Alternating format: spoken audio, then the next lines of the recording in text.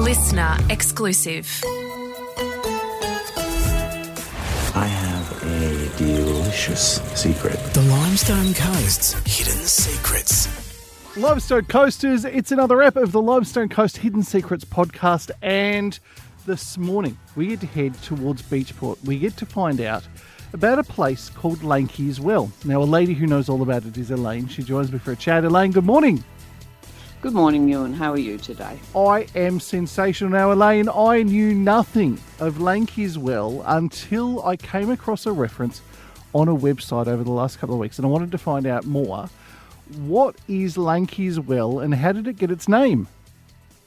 Well, Lanky's Well is a well that was actually dug by the police department to get water for their horses, and it's down in a gully below what was the original jail and police residence here in Beachport.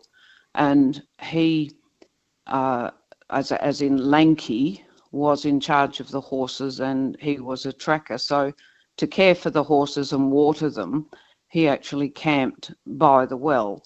So hence the name Lanky's Well. Now, from what I understand, Elaine, Lanky was a pretty amazing person in his own right. What can you tell me about Lanky? Not a lot. The sort of information I've managed to pick up along the way puts him as a lad who was adopted by his uncle, Gishan Bay Jackie, when his father was shot. So he was raised by another family member, and as such shared time with his people along this coast. How far they roamed around, I have no idea, or whether they actually based themselves here or Rendlesham.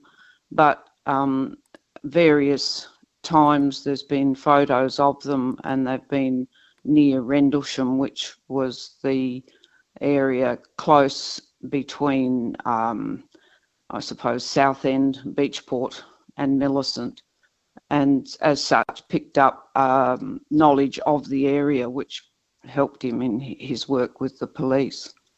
Now, the work that Lanky did with the police was recognised during the course of the last couple of years as well, wasn't it?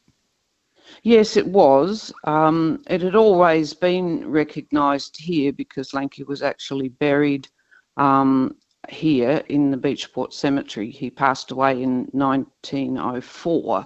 He had a sort of a stroke, I think, and he died after a short illness. And he was laid to rest in the Beachport Cemetery by Mr. Thomas Smith and Mr. Attewell, who was the then clerk of the District Council of Beachport. So he had a burial there.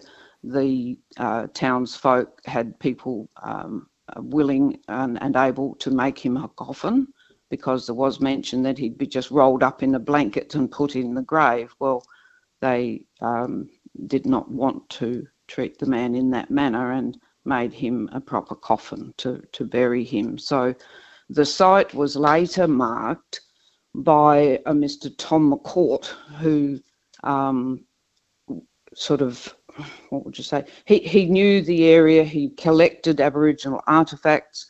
He actually wrote a book about the Aboriginal artefacts, and to mark the site, he put a large rock, I suppose you'd call it, with a plaque on it to mark the passing of Lanky, rather than just have him lost, I suppose.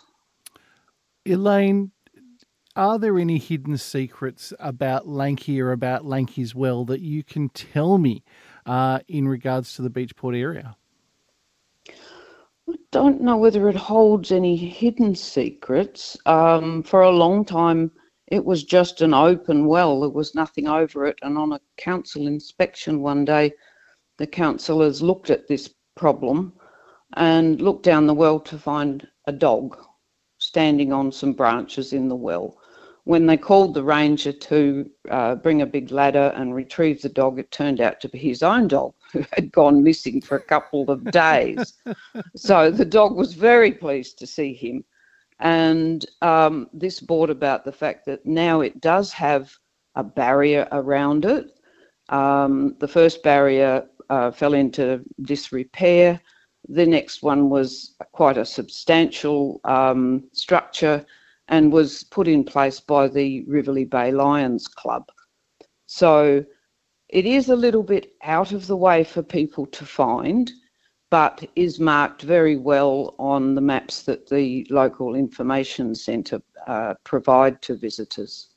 It is one of the hidden secrets of the Limestone Coast. Elaine, I had no idea that Lanky's Well even existed. I had heard of Lanky Kana in the past and his legendary status as a tracker in the Limestone Coast, but I didn't know that there was a well that was named after him. There's even a plaque that gives a little bit of information on Lanky's life and his career with the police force. Yes, there is, and that was done in 2019 in conjunction with the local group in Mount Gambier as part of NAIDOC Week. So on 9th of July, the Commissioner of Police, Grant Stevens, unveiled the plaque, and we were invited to attend a welcome to country ceremony, and Lanky was duly honoured for his work and his commitment, I suppose, to that in the community. And it was just another way of showing that he was a valued member of the community. He was a valued member of his own people. And this, I think, has provided an area where people could go and sit and just contemplate and think about what he actually did in the region. And it, I think, was quite a respectful ceremony and attended by quite a lot of people from the area. Now, Elaine, if anybody wants to know more about Lanky's Well and, of course, about Lanky Kana himself, is there a possibility for people to do so in Beachport? Certainly. I'm the chairperson of the local Old Wool and Grain Store Museum, which is a National Trust museum here in Beachport. And we were very fortunate to have a lady by the name of Marcia Lorenz who stepped up, and over a period of 5 years, she managed to pull all the information available together, and she had put it together with the services of a graphic designer, and we have an excellent display about the local Buundik people and the interaction with the local Europeans. And the I suppose the display is called One Land, Two Cultures, which, when you think about it, it is how it was. I know there are moves to bring us all together and be one, but at that time it was definitely two cultures. And they can come and view this. Reactions to this are varied, in mainly people appreciating the fact that we took the time to do this display and that they really just did not realise what the circumstances were back in that period of time. So it is well worth a visit. Elaine, it has been fascinating to talk to you this morning, to talk a little bit about Lanky Kana and, of course, Lanky's Well as well. Thank you very much for being part of the Limestone Coast Hidden Secrets podcast. Thank you, Ewan.